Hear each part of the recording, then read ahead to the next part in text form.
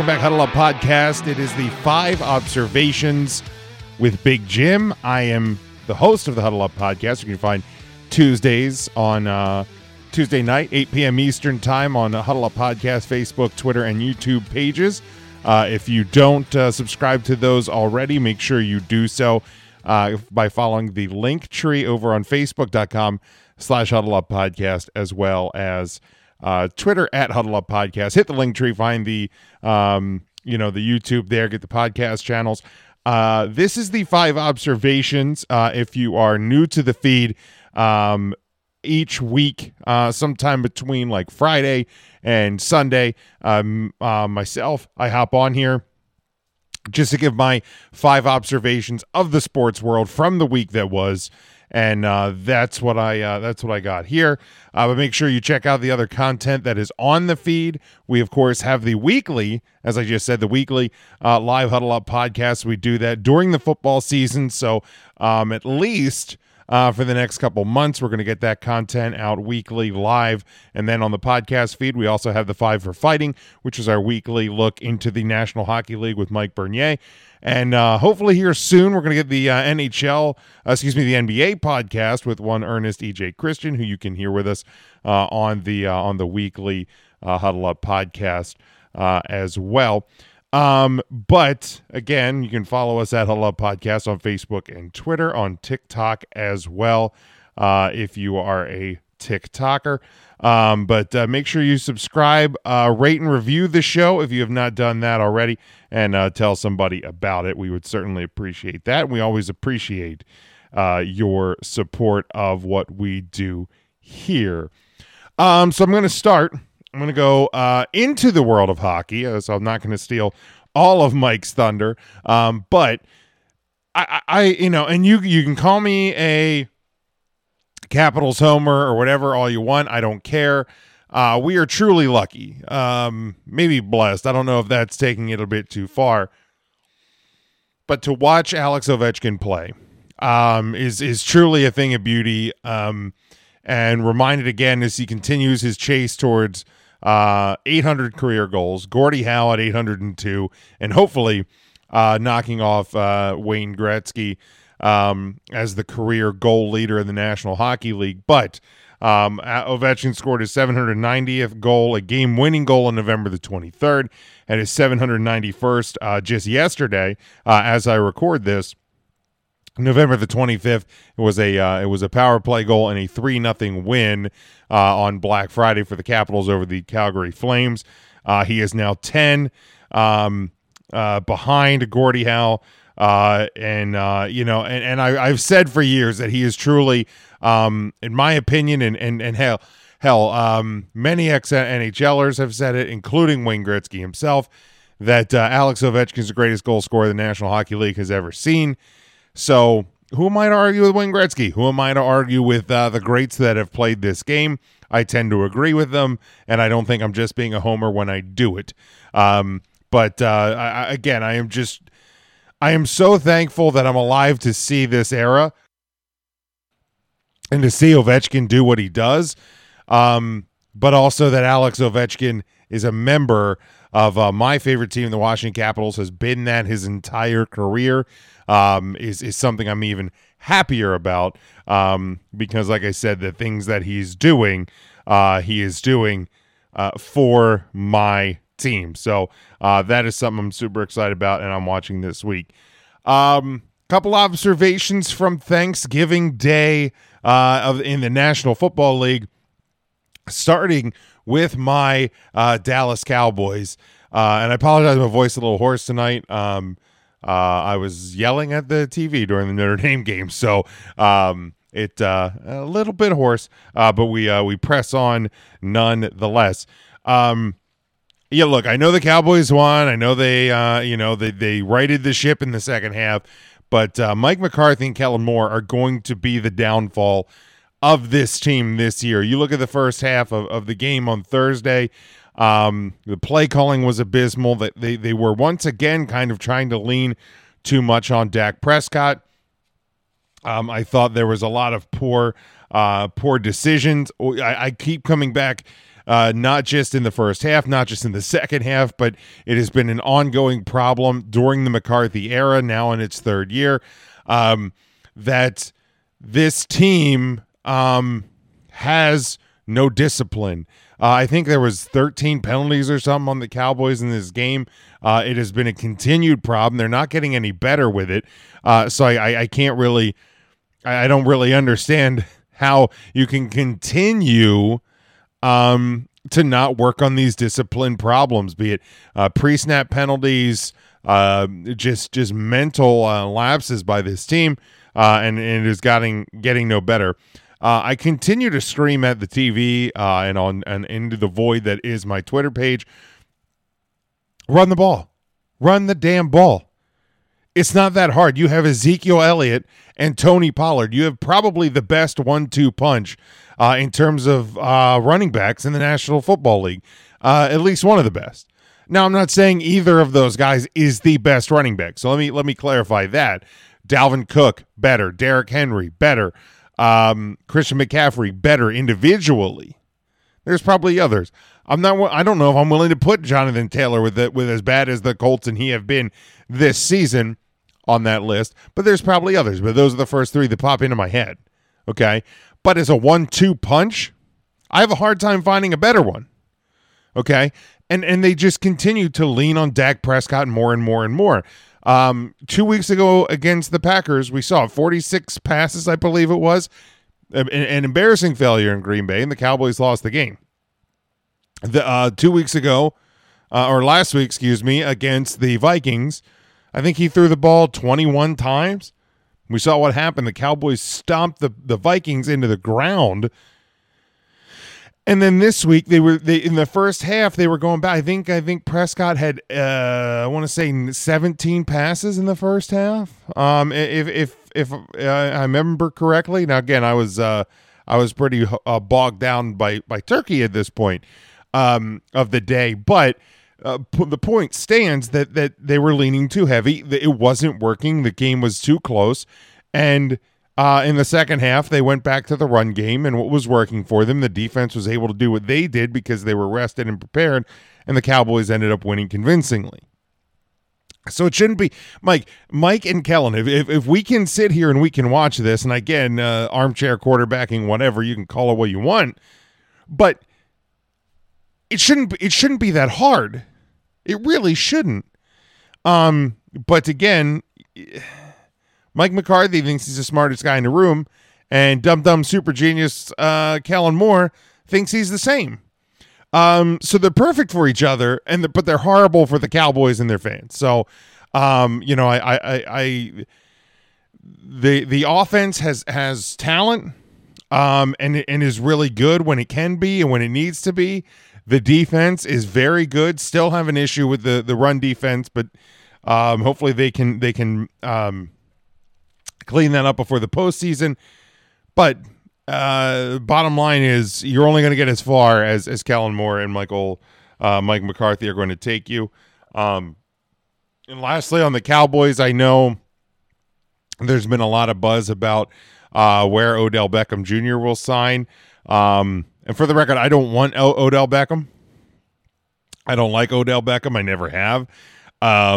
But I feel like the Cowboys might need him more than I realize and more than they realize. And if he signs there, my only hope is that he can be more helpful than hurtful for that team in that locker room. But we will see, and we'll pay attention to that to see if there's any news on it here in the coming weeks. Other observation from Thanksgiving night watching football: Kirk Cousins apparently can play well and win in prime time. Who knew? Remember last week I was saying maybe we don't lean too heavily into the narrative. Maybe with a new coaching staff and different game plan, a different mindset from the Vikings, that maybe Cousins might be okay. Look, I don't know how good the New England Patriots are. Okay, I don't.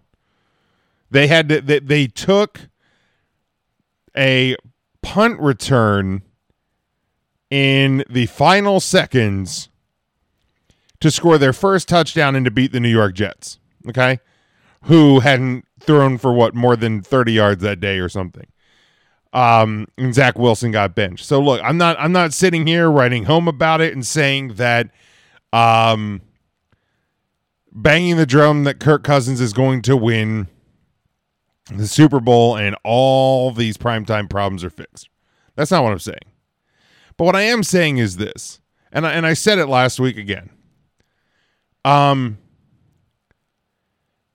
The narrative can only go so far. You have to look at context. You have to look at the game plan. You have to look at the beyond the box score. Okay.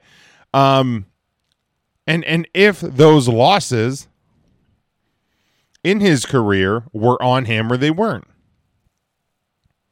Because I'm not making a direct comparison. So don't tweet at me or don't come at me and say that's what I'm doing here. But Tony Romo, I'll finish the point and then I'll go back. Tony Romo a lot of times got the flack for what his defense couldn't do. There was the primest example of this, and there's plenty, but the most prime example of this was the game against Peyton Manning's Denver Broncos in Dallas. I think the final ended up being 55-53. Romo had 7 touchdowns that day, five touchdowns, 6 touchdowns that day. But he threw an interception when the Broncos had scored their 8th touchdown of the day.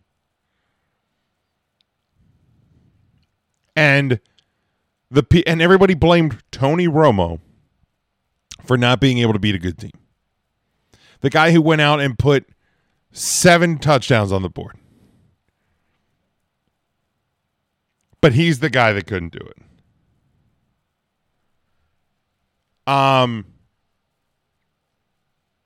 So I feel like Cousins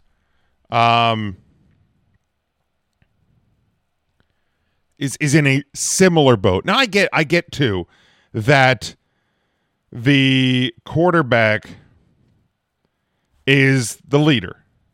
Like I get that he's the leader. So I'm not saying that Cousins or Romo or any of these quarterbacks who are getting paid the most significant amount of money in the National Football League, generally speaking, are not without blame. But I just think that sometimes the narrative, I think that just sometimes the narrative is way too much way too leaned on by people.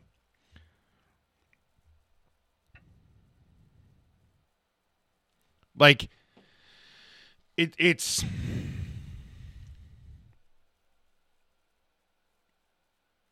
just one, it is just one of those things that becomes the talking point, and it becomes this thing where I feel like people can't look away from it.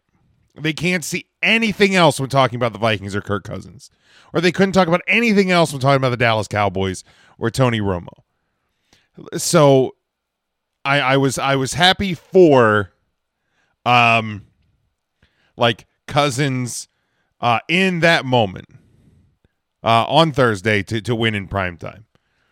Now, does he have to continue to do that when he's in those situations? Absolutely. To really change it, to change the discussion, to change the narrative, to change the talking point, he's got to continue to do and perform the way he did on Thursday, which I thought was extremely well. But he got to continue to do that. You can't do it one time and go problem solved. You got to continue to play better. You got to continue to be that guy in that moment when you have that opportunity. And it put the win on Thursday put the Vikings back on track. Now, Do I think that their position on people's power rankings or in their mind has been completely reset after what happened last Sunday? Probably not. You probably need to see a little bit more, or other people need to see a little bit more. I feel okay about the Vikings right now. I think they're right there in line with San Francisco and Dallas, and in that tier of the NFC. But there's still games tomorrow as I'm recording this on Sunday and Monday to see if there's going to be any more shakeups in the National Football League. Oh, and speaking of shakeups, that brings me to my fourth observation this week, and it is from today. Just a few days ago on Huddle Up Podcast on Tuesday night, bing. We were talking about how the college football playoff field seemed like it was setting itself. Georgia, the winner of Ohio State, Michigan, possibly the loser of Ohio State, Michigan because of the loss to Tennessee, and TCU. Okay, I think because we figured LSU was going to lose to Georgia in the SEC title game, the Pac-12 championship may not have a case above a one-loss Michigan or Ohio State if the game is close. And Clemson, because of the schedule and the strength of the schedule in the ACC, probably wasn't going to have enough, even with a conference title win, to jump up and capture one of those four spots. That's what we kind of figured. And Alabama was there, but it was cute. You're like, okay, cool, you're still there, huh? So much has changed this weekend. Starting in with Clemson. Clemson lost today to South Carolina.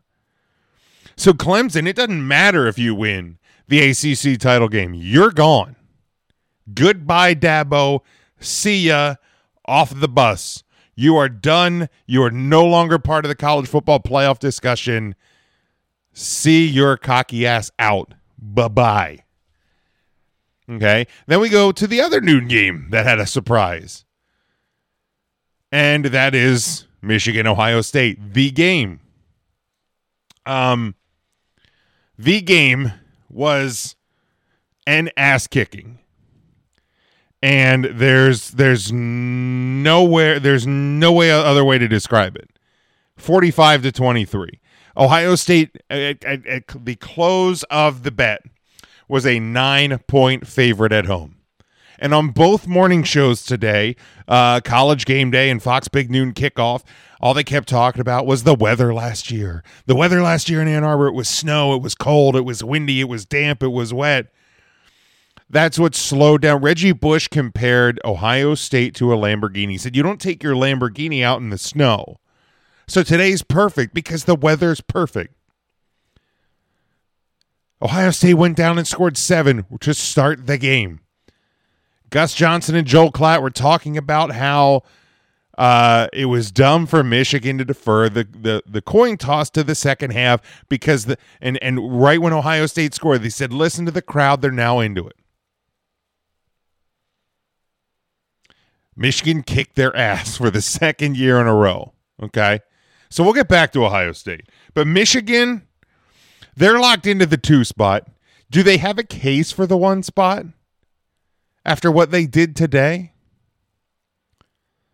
The Georgia resume is probably going to hold up a little bit stronger, especially in the eyes of the committee.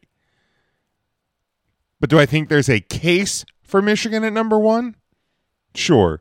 Do I think they'll be number 1? No. I'm not going to give my top 4, my top 6. That'll come Tuesday on the Huddle Up Podcast. Bing! But we'll get back to Ohio State. The Pac-12, their only hope is USC because Oregon did today what Oregon does, and they proved they made me look like a jackass because I said that they had their sights in front of them, if memory serves. They have everything in front of them. They're going to bounce back, and they didn't. So Oregon, good job. So the only hope for the Pac-12 is USC, who beat Notre Dame handily tonight. So they took care of their business, but now you can't stumble in the Pac-12 title game because I think you're playing Oregon. They're going to be out of the top 10. USC has to win convincingly in the Pac-12 title game. Maybe not so convincingly anymore because of the way things shook out, but I'll get there in a second. But I want to sidebar because I know one of my co-hosts of the Huddle Up podcast, bing, student of the game, Kyle Nash, is going to listen to this. And if you go back to our college football preview show from the beginning of this season, I said that Notre Dame would finish between 8-4 and 10-2. And student of the game, Kyle Nash, laughed at me and told me I was crazy to think that Notre Dame was going to do that well. I think I officially locked my pick in at 9-3. But what I said was, worst case scenario, they would be 8-4. Okay. Well, there was a lot of worst case scenarios that happened for Notre Dame this year. Lost to Marshall, lost to Stanford, and you got beat. Well, you lost by what? I think the final was by 10. The final just it was a 10-point, 11-point because Notre Dame went for a 2-point conversion late, which I didn't quite understand. But 38-27. Okay. But they finished 8-4. So Kyle, I tried to tell you, but you wouldn't listen. And thank you to Ernest E.J. Christian's son from last week's Huddle Up podcast for giving us my favorite new soundbite. It's the thing that we've been hearing from Kyle for the last 2 seasons, but now I get to use it against him. So Notre Dame goes 8-4. They'll get to a decent bowl game. Hopefully they can win that. Finish 9-4 on the year. A solid. Honestly, after the way things started, I think it's a great first year for Marcus Freeman to rebound and come back from that in a team that doesn't quit. Okay, I'm done being a homer. Back to the playoff discussion. So if USC wins next week, they're in. TCU won big today. If they win the Big 12, they're in. TCU may be in either way if it's close, but maybe not. The Big 12 is kind of funny that way.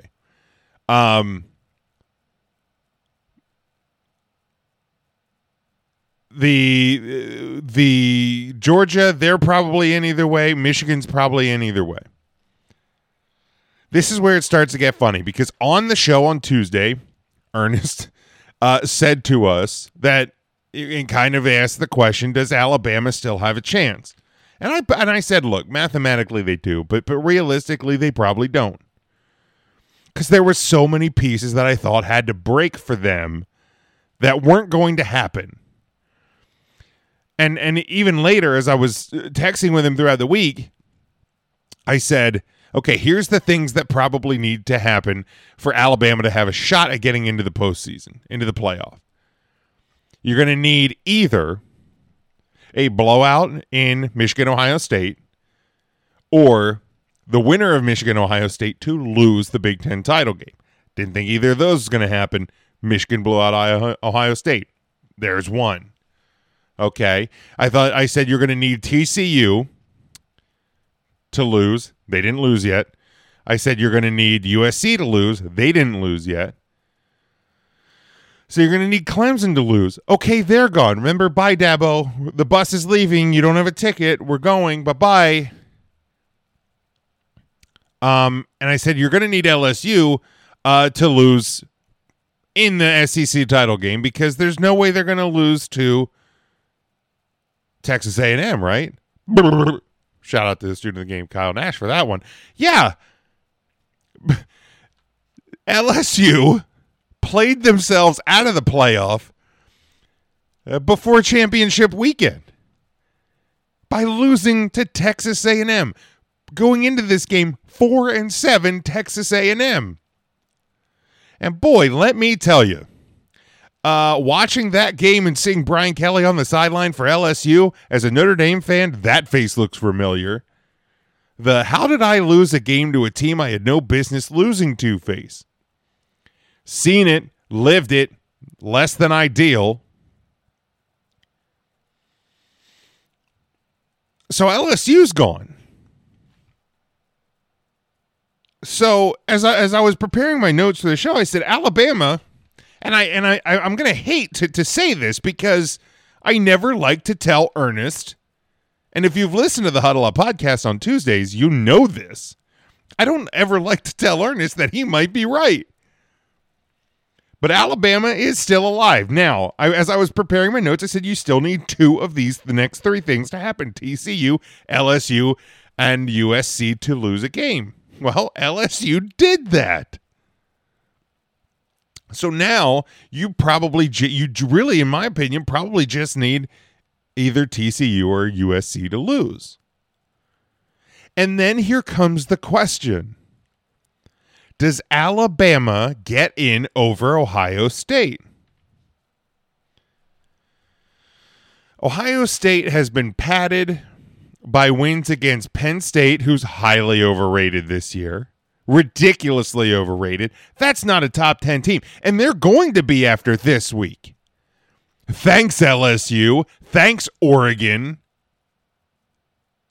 Penn State's not a top 10 team, but they're going to be there. So that's going to help Ohio State's resume. Now, what happened to Notre Dame in L.A. today is not going to help Ohio State. But everybody's going to look at it and go, Ohio State be the number 5 team in the country to start the year. Notre Dame won the number 5 team in the country.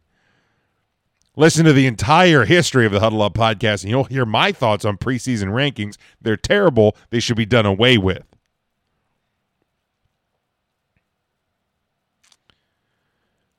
But does Alabama get in over Ohio State? That's the $1 million question if TCU or USC lose next weekend. So Alabama, their resume, we know they have 2 losses to Tennessee and to LSU. That LSU loss looks awful damning now. As kind of does the Tennessee one. Like, let's be fair. Now, they beat hapless Vanderbilt 56-0 today. Sorry, Vanderbilt, you weren't about to get a SEC win streak. And Ohio State's only loss is to Michigan, who's going to be the number 2 team. Maybe the number 1 team, but likely the number 2 team in the country. But again, if you look at Ohio State's schedule, with the exception of number 5 Notre Dame, who shouldn't have been number 5, number 13 Penn State, who shouldn't have ever been that high, but it's now going to be a top 10 team, Ohio State's resume is hot garbage. And I just go back to the fact of this. Alabama's losses are a combined total of 4 points. 52-49 to Tennessee and 32-31 to LSU.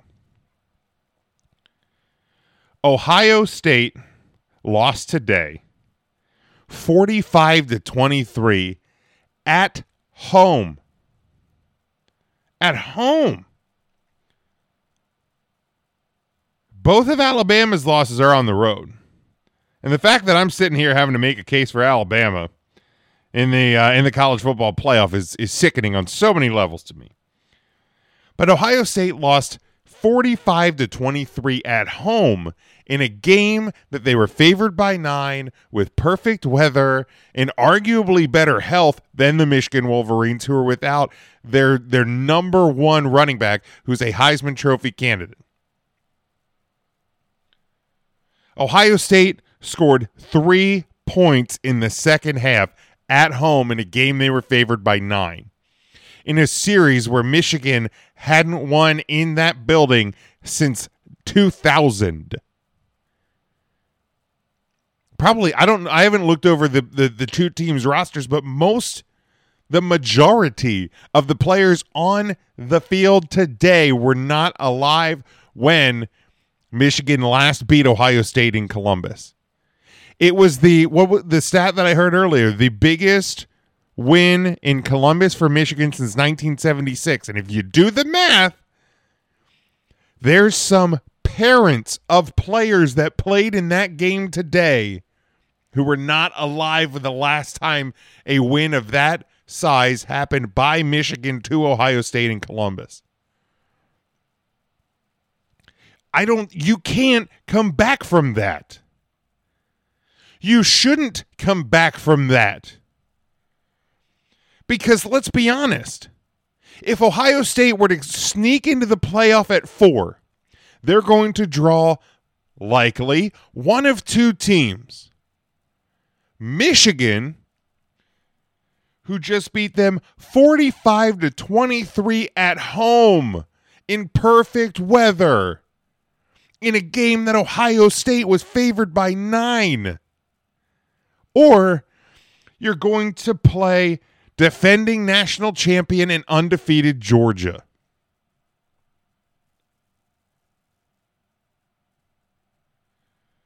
Please, somebody explain to me. Give me a reason why Ohio State should be allowed to go into a playoffs? Thanks, Jim. Into a playoff where it is obvious they are going to get their asses kicked. Okay? Because let me tell you, as a Notre Dame fan, I've heard that multiple times. Why did Notre Dame get here? We knew they were going to lose. So why are you going to put Ohio State there if you know they're going to lose? Especially when there's other teams that probably have a better shot. Okay? Slightly better, maybe. But Ohio State's playoff chances died today on their home field. Somebody try to prove me otherwise. All right, last thing here. Caleb Williams is going to win the Heisman. Caleb Williams' performance tonight is going to win him the Heisman Trophy. Hands down. You can lock it up. Send him to New York. You don't even need to send anybody else, I don't think. But is anybody going to care? And I don't say that because I'm coming off watching USC beat Notre Dame. Okay? I say that in general because I don't know who actually cares about the Heisman Trophy anymore.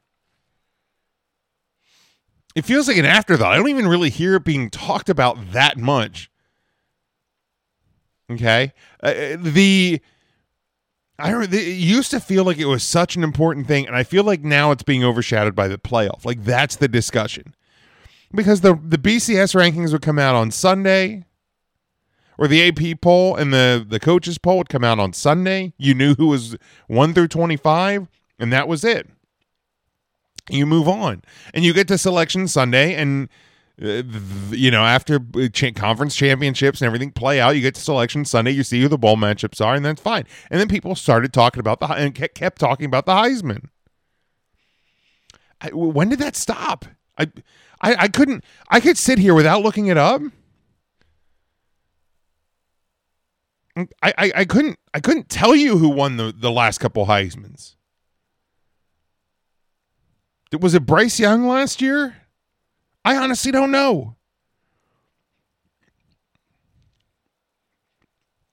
Like I honestly and I like it stinks because it's supposed to be like the premier award in college football, right? Best player in the country, right? But part of me thinks that's the problem. Because I don't think it is the best player in college football anymore. I feel like it has become the best player for the best team. Or the best player for one of the top 5 teams. And a lot of times I don't even feel like it's the best player from those teams that ends up winning it. Because rarely do you even have a defensive player or a wide receiver or a tight end, on the finalist list. Like, it's rare that happens. And even then, it's even more rare for a not quarterback or running back to actually win the award. So, like, what used to feel like a huge award now feels like the meaning has changed and less people care about it. It, like, becomes an afterthought. I used to look forward to the awards shows and the Heisman presentation. I couldn't tell you the last time I watched either of those things. And go ahead and insert joke about Notre Dame not being good here. That's fine. You can do that. But as somebody who like podcasts about sports and who loves sports, like I feel like a college football awards show, which to me, college football greater than NFL anyway. Like college football is the football that I love more than the NFL. And even I'm sitting here going, man, I don't care who wins the Heisman. I don't even know who won the Heisman last year or the year before. But lock it up. Caleb Williams from USC is your Heisman Trophy winner this year. It's gonna happen. There's nobody else that's even gonna have a chance at this point. So congratulations, Caleb Williams. I guess it's a big deal. Great job. That's going to do it for me. Hope everyone enjoyed the show. If you did, share it with somebody you think might enjoy it. Ask them to do the same. Give us a follow at Huddle Up Podcast, Facebook, Twitter, and TikTok. Get us on YouTube as well. Hit the link tree in our social media. You'll find our merchandise over at tpublic.com, as well as our YouTube link, so all of our social media links, all of our podcast links, and our individual host podcast or Twitter links as well, so you can find and follow all of the hosts of the Huddle Up Podcast. We appreciate the support each and every week as we continue through this wild season of football once again. But until Tuesday night, we will be live to make sense of the weekend that was. Look forward to the weekend ahead and also react to the latest college football playoff rankings going into the final weekend before we get to Selection Sunday next week. So thank you, everyone. Hope you had a great Thanksgiving, and we will talk to you on Tuesday. Until then, stay safe, stay smart, and go for the win.